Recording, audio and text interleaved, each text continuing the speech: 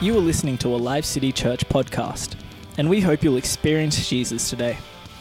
We are excited to have you join our extended online church family. If you would like further information or wish to access more content, please connect with us on our Live City Church Facebook page or visit us at livecitychurch.com.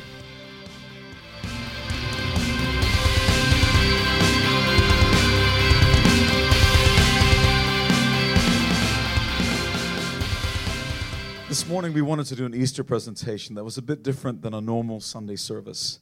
And so my wife is going to get into character now, and she's going to get into place, okay, over here. But I just want you to imagine with us a scene as we move along. Reading from a passage from Hosea chapter 1, verse 2 to 11. When the Lord first began speaking to Israel through Hosea, he said to him, "Go and marry a prostitute, so that some of her children will be conceived in prostitution. This will illustrate how Israel has acted like a prostitute by turning against the Lord and worshiping other gods." So Hosea married Gomer, the daughter of Diblaim, and she became pregnant and gave Hosea a son. And the Lord said, "Name the child Jezreel," which means God will sow, "for I'm about to punish King Jehu's dynasty to avenge the murders he committed at Jezreel." God will sow? So what? What do I have?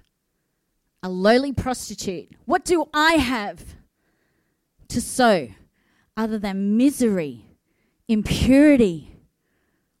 Why do I have this life here? What will I sow? Soon Gomer became pregnant again and gave birth to a daughter. And the Lord said to Hosea, "Name your daughter Lo Ruhamah, which means no mercy, not loved, for I will no longer show love to the people of Israel or forgive them." Not loved. This child, not loved. Not loved. I don't even know who the father is. This baby was not conceived in love. Not loved. That's more like it. Great. I've now got more daycare fees. Who will look after these children while I have to go out to work? Who even wants this baby? After Gomer had weaned Lo Ruhamah, she again became pregnant and gave birth to a second son. And the Lord said, "Name him Lo Ami, not my people, for Israel is not my people, and I am not their God." Another baby. Another baby with, I don't know. I was married. I don't know who the father of this baby is. Not loved. Not my people. Not my people. That's because I belong to no one. No one. I am a wasteland. How can I even feed all these children? Look at them around my feet. They're dressed in rags. Not my people. I can't even provide them with a family name. Not my people.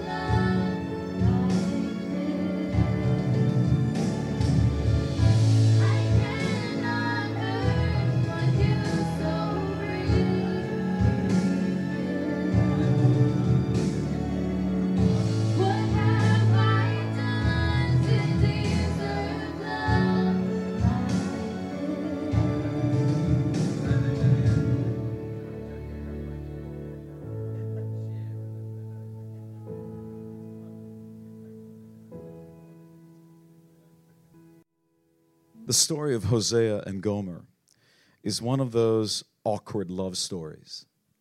How is it possible that God commands a prophet of God to marry a prostitute?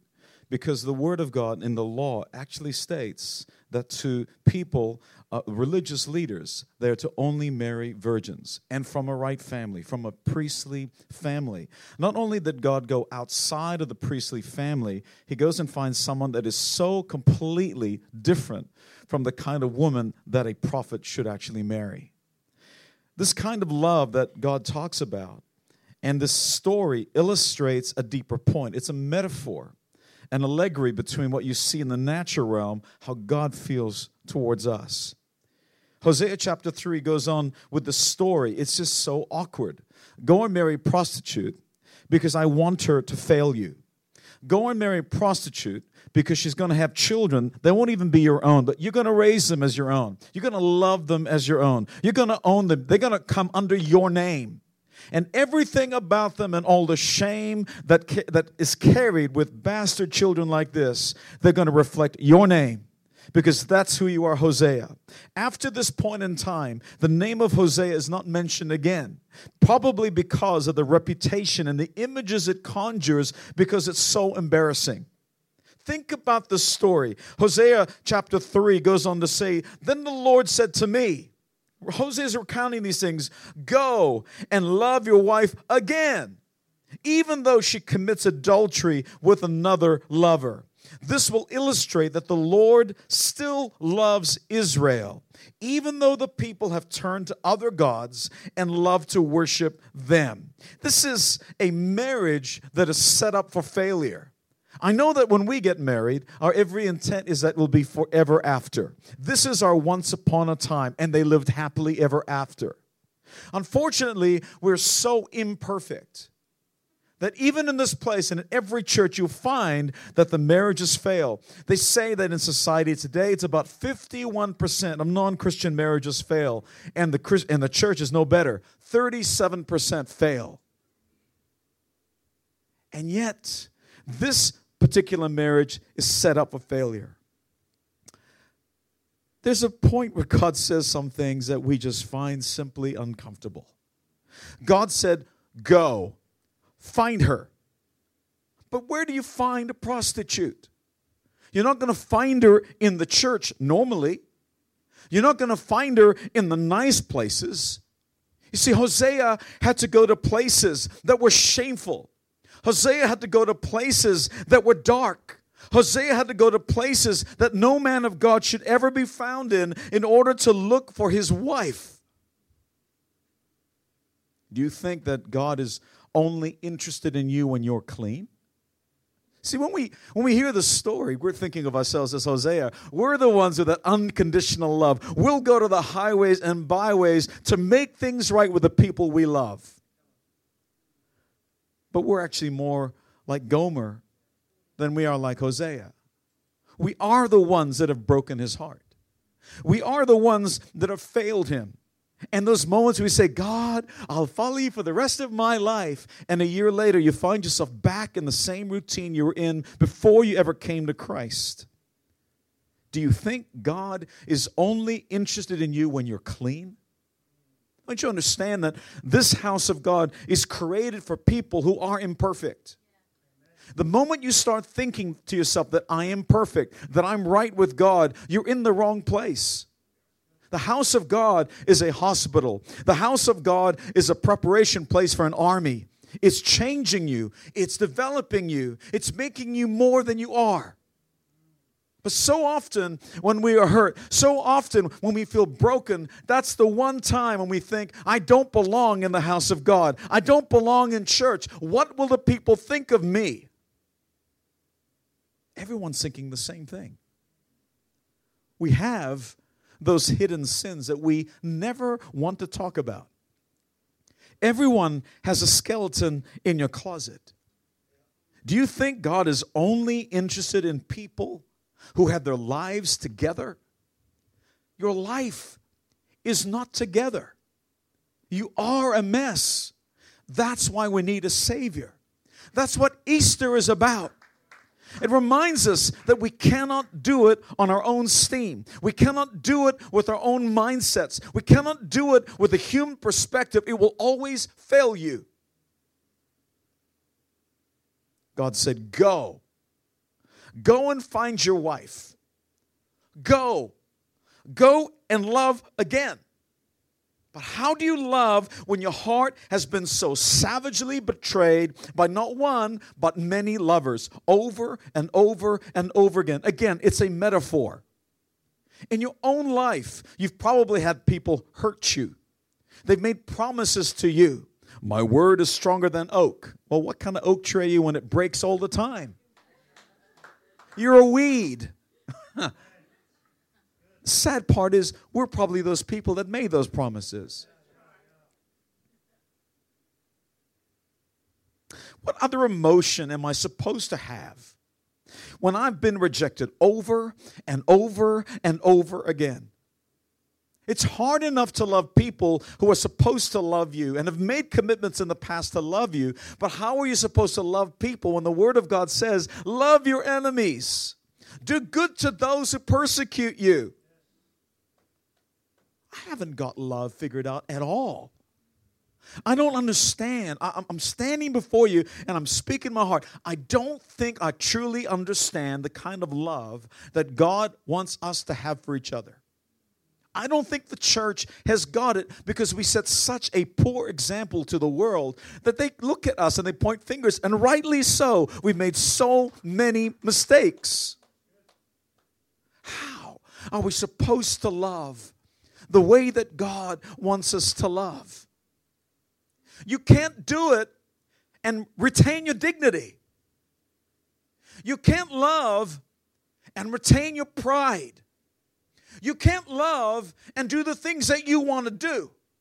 You can't love and try to be comfortable. You can't love and live for yourself. That's no love at all. God is saying, I want you to love the way that I love. The prayer of Jesus, the actual Lord's Prayer, is not our Father who art in heaven. That's our prayer, how we're supposed to pray. The prayer of Jesus was, Father, teach them to love us and love each other the way that I love you and you love me. That they will enter the one ship that we have. They can be part of this one ship. The Bible says, how will people out there know we are Christians but by our love for one another? And yet we do the most horrendous things to each other, sometimes in the name of Jesus. Most of us in this place have been hurt in a church at one point or another, and you've dragged yourself to another church and hoping you won't get hurt again. Unfortunately, we're so blemished, we're so flawed, we're going to hurt each other again and again and again.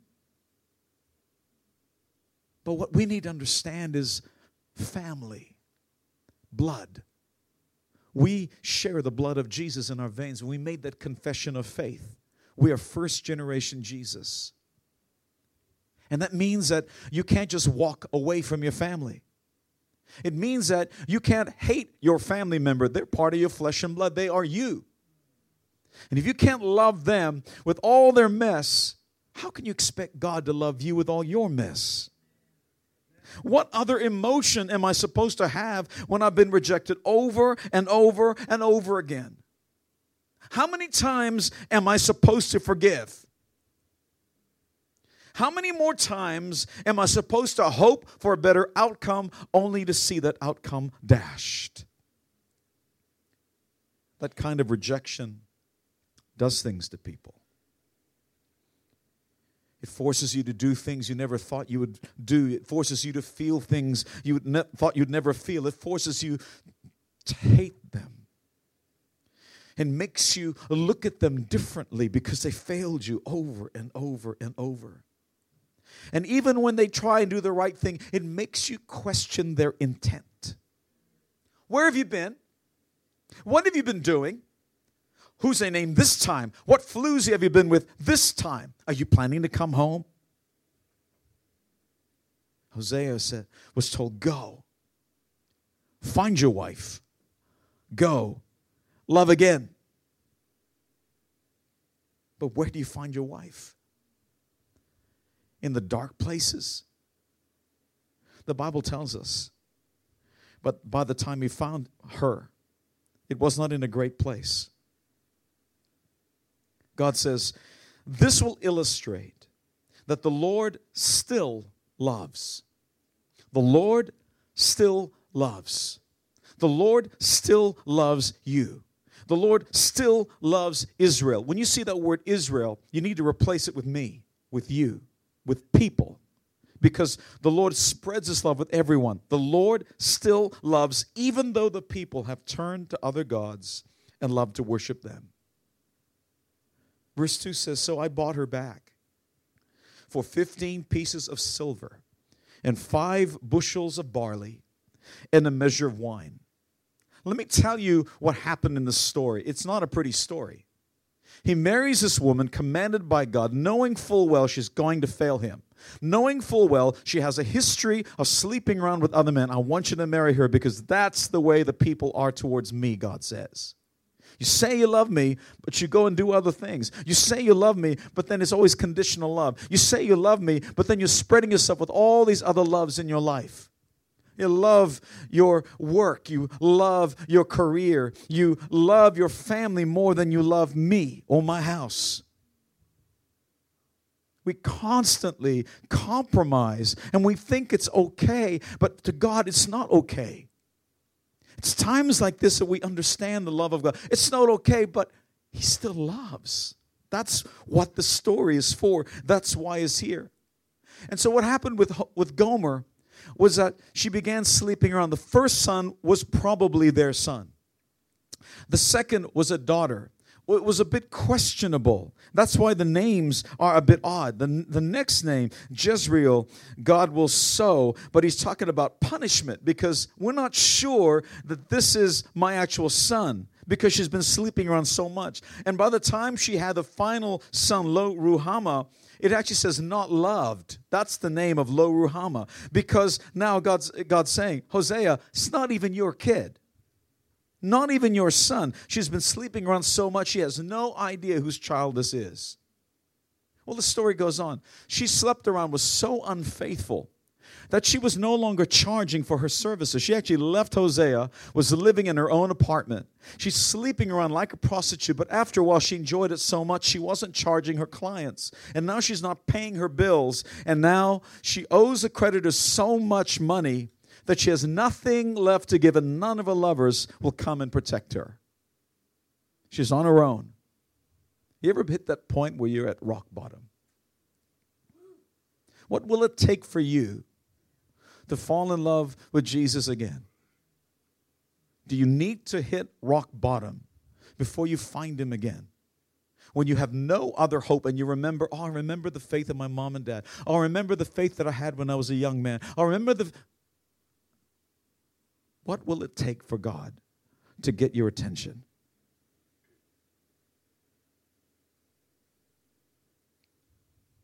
So He finds her. He searches for her. And He finds her not among the prostitutes now. She has lost so much money, so much dignity, so much shame. He now finds her being sold as a slave because she has nothing left to give. You can imagine how the auction is going off. Okay, now we have item number 51. Item number 51. Can I see a hand for item number 51? 1 bushel of wheat. Item number 51 going 1 bushel of wheat. Two bushels of wheat. Going for 2 bushels of wheat. Anyone else? This is a fine looking woman. This is a fine woman. She's still young enough to bear children. That's it. 5 bushels of wheat. Thank you. I see 5 bushels of wheat. Anybody else? 5 bushels of wheat. 5 bushels of wheat. Come on. We can do better than 5 bushels of wheat. Can I hear 6 bushels of wheat? No, 6. Come on. How about 5.5 bushels of wheat? Okay, 5.25 bushels of wheat. Can I see it? Look, she's still got many years. She can still serve. Maybe you can't have her as a wife, but she'll serve you like a fine slave. Like a fine slave. She's got many years to serve. Can I see 5 bushels and a quarter? 5.25 bushels of wheat. No hands, not going once, going twice. At the back of the slave market, 1 hand raised. 1 hand was raised. What can I hear from you, sir? I will offer you the full price of a slave. 15 coins, and I will give you the 5 bushels of wheat. 15 coins, 5 bushels of wheat, going once, going twice, sold to the man in the back. But that's his wife. She belongs to him. Why should Hosea have to buy his wife back? So your wife failed you.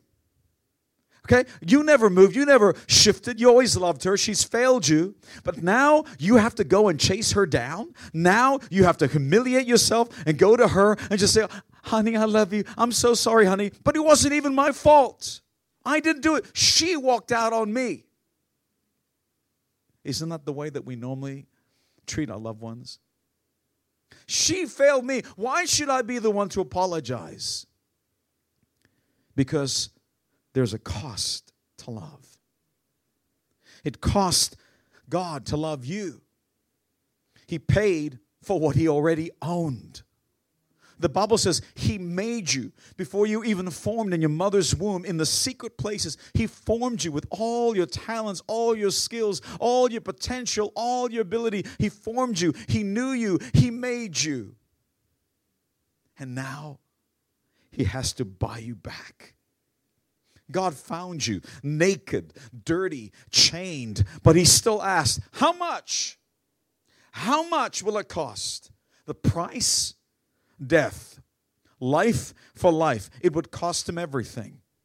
Despite every sin, despite every heartbreak, despite every doubt, despite every profanity, despite every addictive behavior, despite every cruel word, he says, how much? Because you're priceless. To him, you are worth it. And he'll do it over and over again. He will crucify himself for you. Whatever it takes, his life for your life, because he loves you so much. I'm going to ask the greeters to come forward now with, have we still got the pencils and paper? They're on the chairs. On your chair, you've got a piece of paper and a pen. I'm going to ask my daughters to come back up and bring a song. But here's what I'd like you to do. I know, being a pastor, having spoken to so many people, that everybody has something in their life that they feel disqualifies them from the love of God. You don't feel good enough. Something that's holding you back. It's that sin that you did. It's that sin that you're repeating. It's that addiction that you've got in your life. You've tried to kick it, but it's over and over. It reminds you what a loser you are, and you feel like you are not worthy. Can you write that down during the song? I'll give you permission. Look down on a piece of paper. You don't even have to look up. But I want you to be very secretive, because I want you to be very open and honest with God. No one's going to see this piece of paper. You'll see what we'll do with it in a moment. Okay? But I want you to not look at the person to your left or to your right. I just want you to respect them for this moment. But I want you to think through, what is it about me that I feel unworthy to be loved by God? I feel unworthy to be used by God. I feel unworthy to even serve him. I want you to think about that while the girls sing the song. I want you to write it down. Very private. It's just between you and God. Don't even let the person to your left or right see what you're writing. Okay? And then I'll give you an instruction. You can fold it and fold it again and just hide it. I want you to hold it in your hand during the song. Thank you.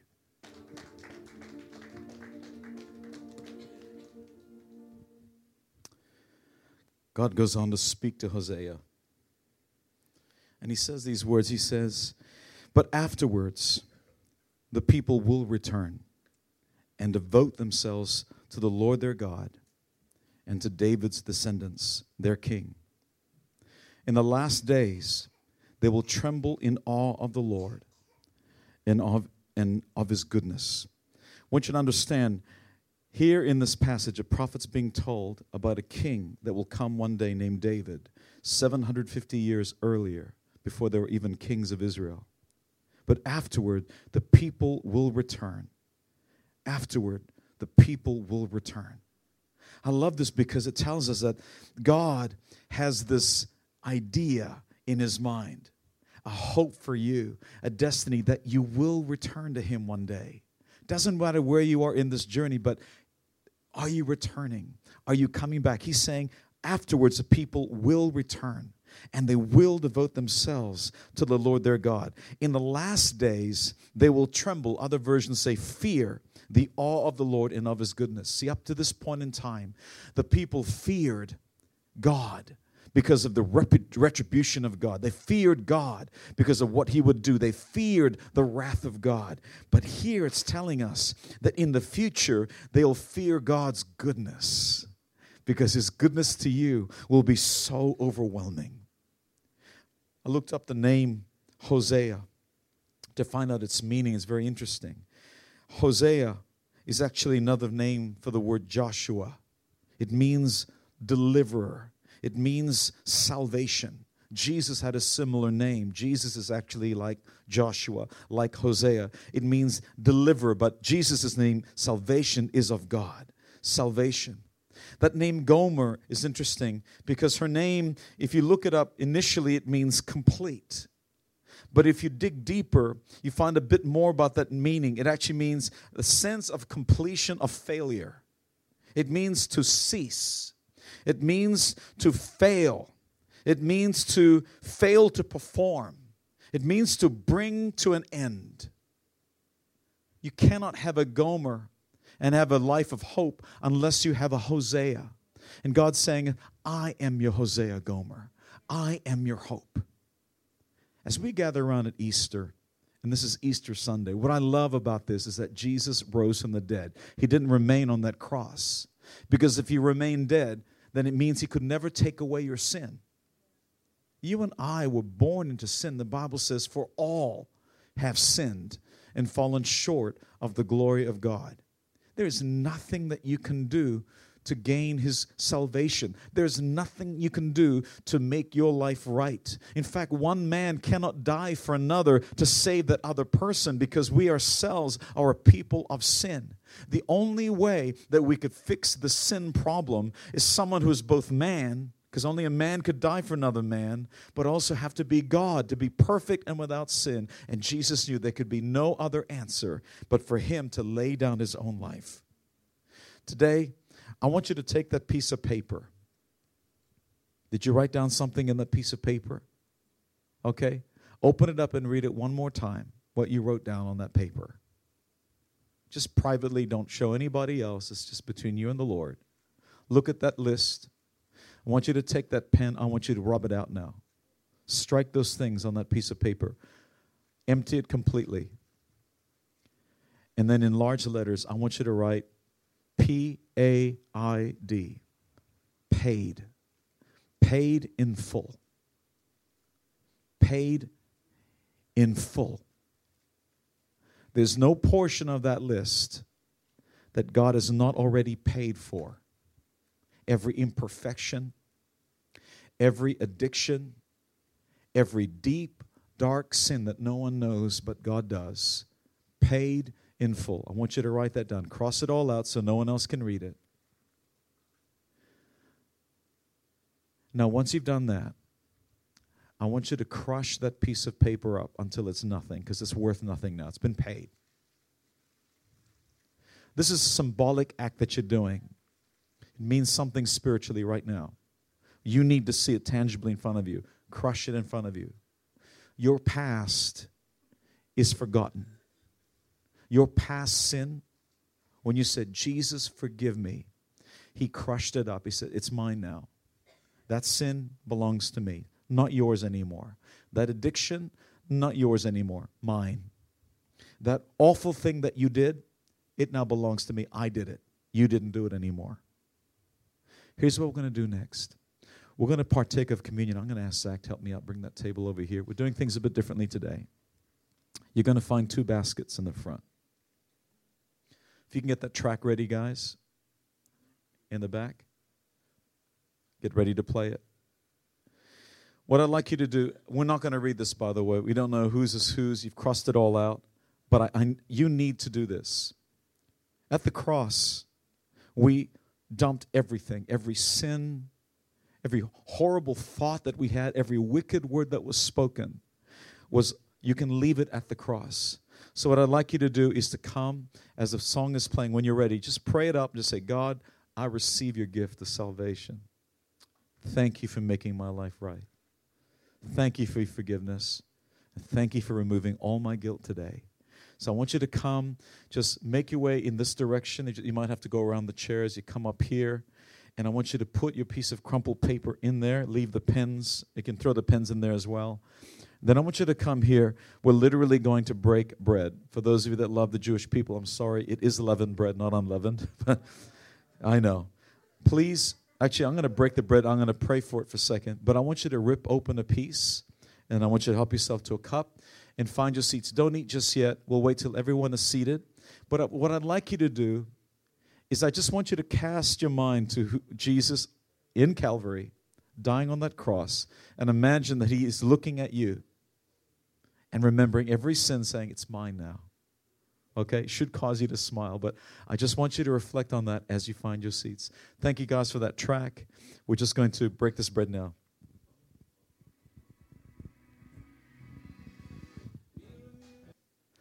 Nothing like an abrupt ending.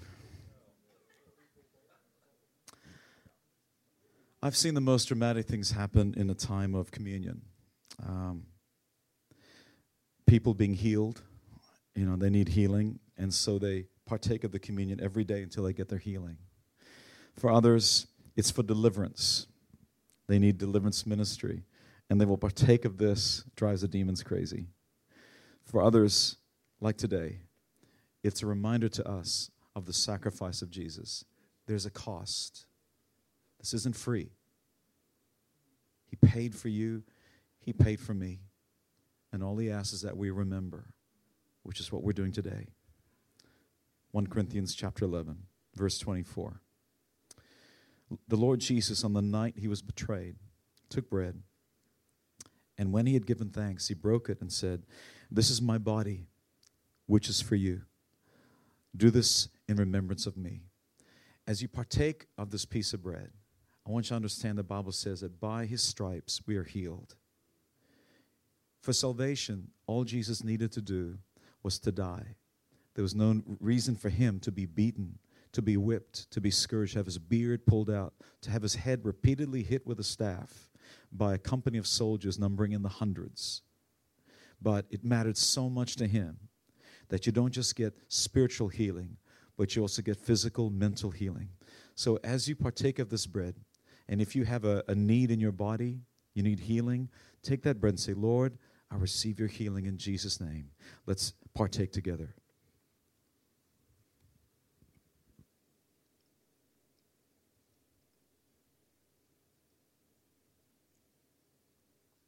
Lord, we thank you for your healing. Thank you for touching our bodies. Thank you for suffering for us. In the same way, after supper, Jesus took the cup saying, "This cup is a new covenant in my blood. Do this whenever you drink it in remembrance of me. For whenever you eat this bread and drink this cup, you proclaim the Lord's death until he comes." Without that death, we would not get forgiveness of sins. He had to die for you and for me. So as you partake of this cup, he says, this is the cup of the new covenant. An old covenant says that you have to work for your salvation. But the new covenant, it says that you'll never be good enough. So Jesus will be good enough for you. So if you receive that gift of salvation with me, let's drink together in Jesus' name.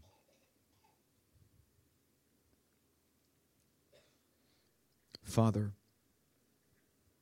as we come into your presence this day, as we reflected on the words of Scripture, as we reflected on our lives, Lord, we just want to tell you how much we love you. We want to tell you how much we appreciate you. And we want to tell you that we remember you today. Thank you for your sacrifice for us. Lord, may we live our lives, our bodies, our talent, our time, all of it. May we live it sacrificially for you, to pay you back, Lord God, for all your goodness to us. We love you. In Jesus' name, all God's people said, amen. Can I invite you to stand to your feet as we close the service? I hope that it was special to you as it was for me today.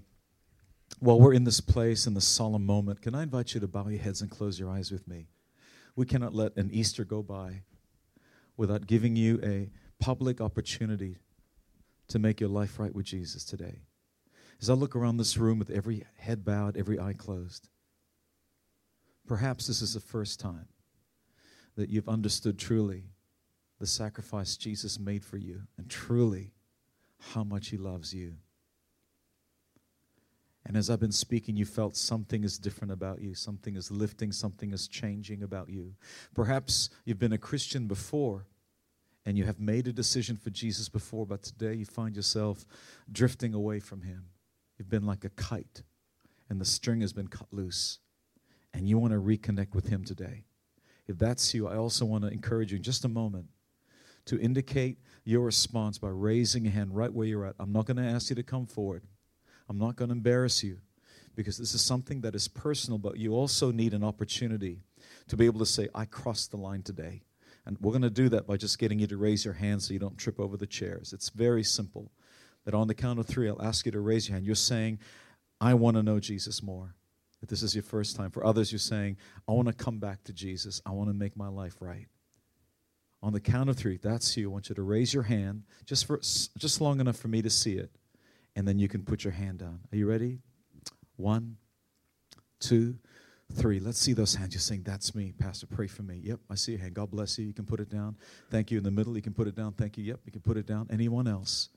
This is just between you and the Lord. And I'm just going to hold you as a witness so you can say, I raise my hand on Easter Sunday of 2019. Is there anybody else? Just 3 more seconds. Thank you. See that hand? God bless you. You can put it down. Anyone else? Just so we don't lose this moment, 3 more seconds. If that's you saying, I don't want to miss our pastor, please pray for me. 3, looking around the room. 2, is there anybody else? I need to see it nice and high. 1. Thank you for those hands that were raised. Can I get the church to repeat this prayer with me, just so we don't embarrass those who raise their hand? Like I said, no one's going to be embarrassed. But if you raised your hand, you're saying, I really mean this from the bottom of my heart. I'm going to say this, and I'm speaking to God and to Him alone. Are you ready? Say this prayer with me. Dear Heavenly Father, thank you for your gift. And I receive it willingly. And I receive it thankfully. I can never be good enough. That's why I keep sinning. But I want it to stop. Jesus, forgive me. Wash away my sins. And give me your Spirit so I can live for you. Amen. Let's give a hand to all those that made a decision this morning. God bless you.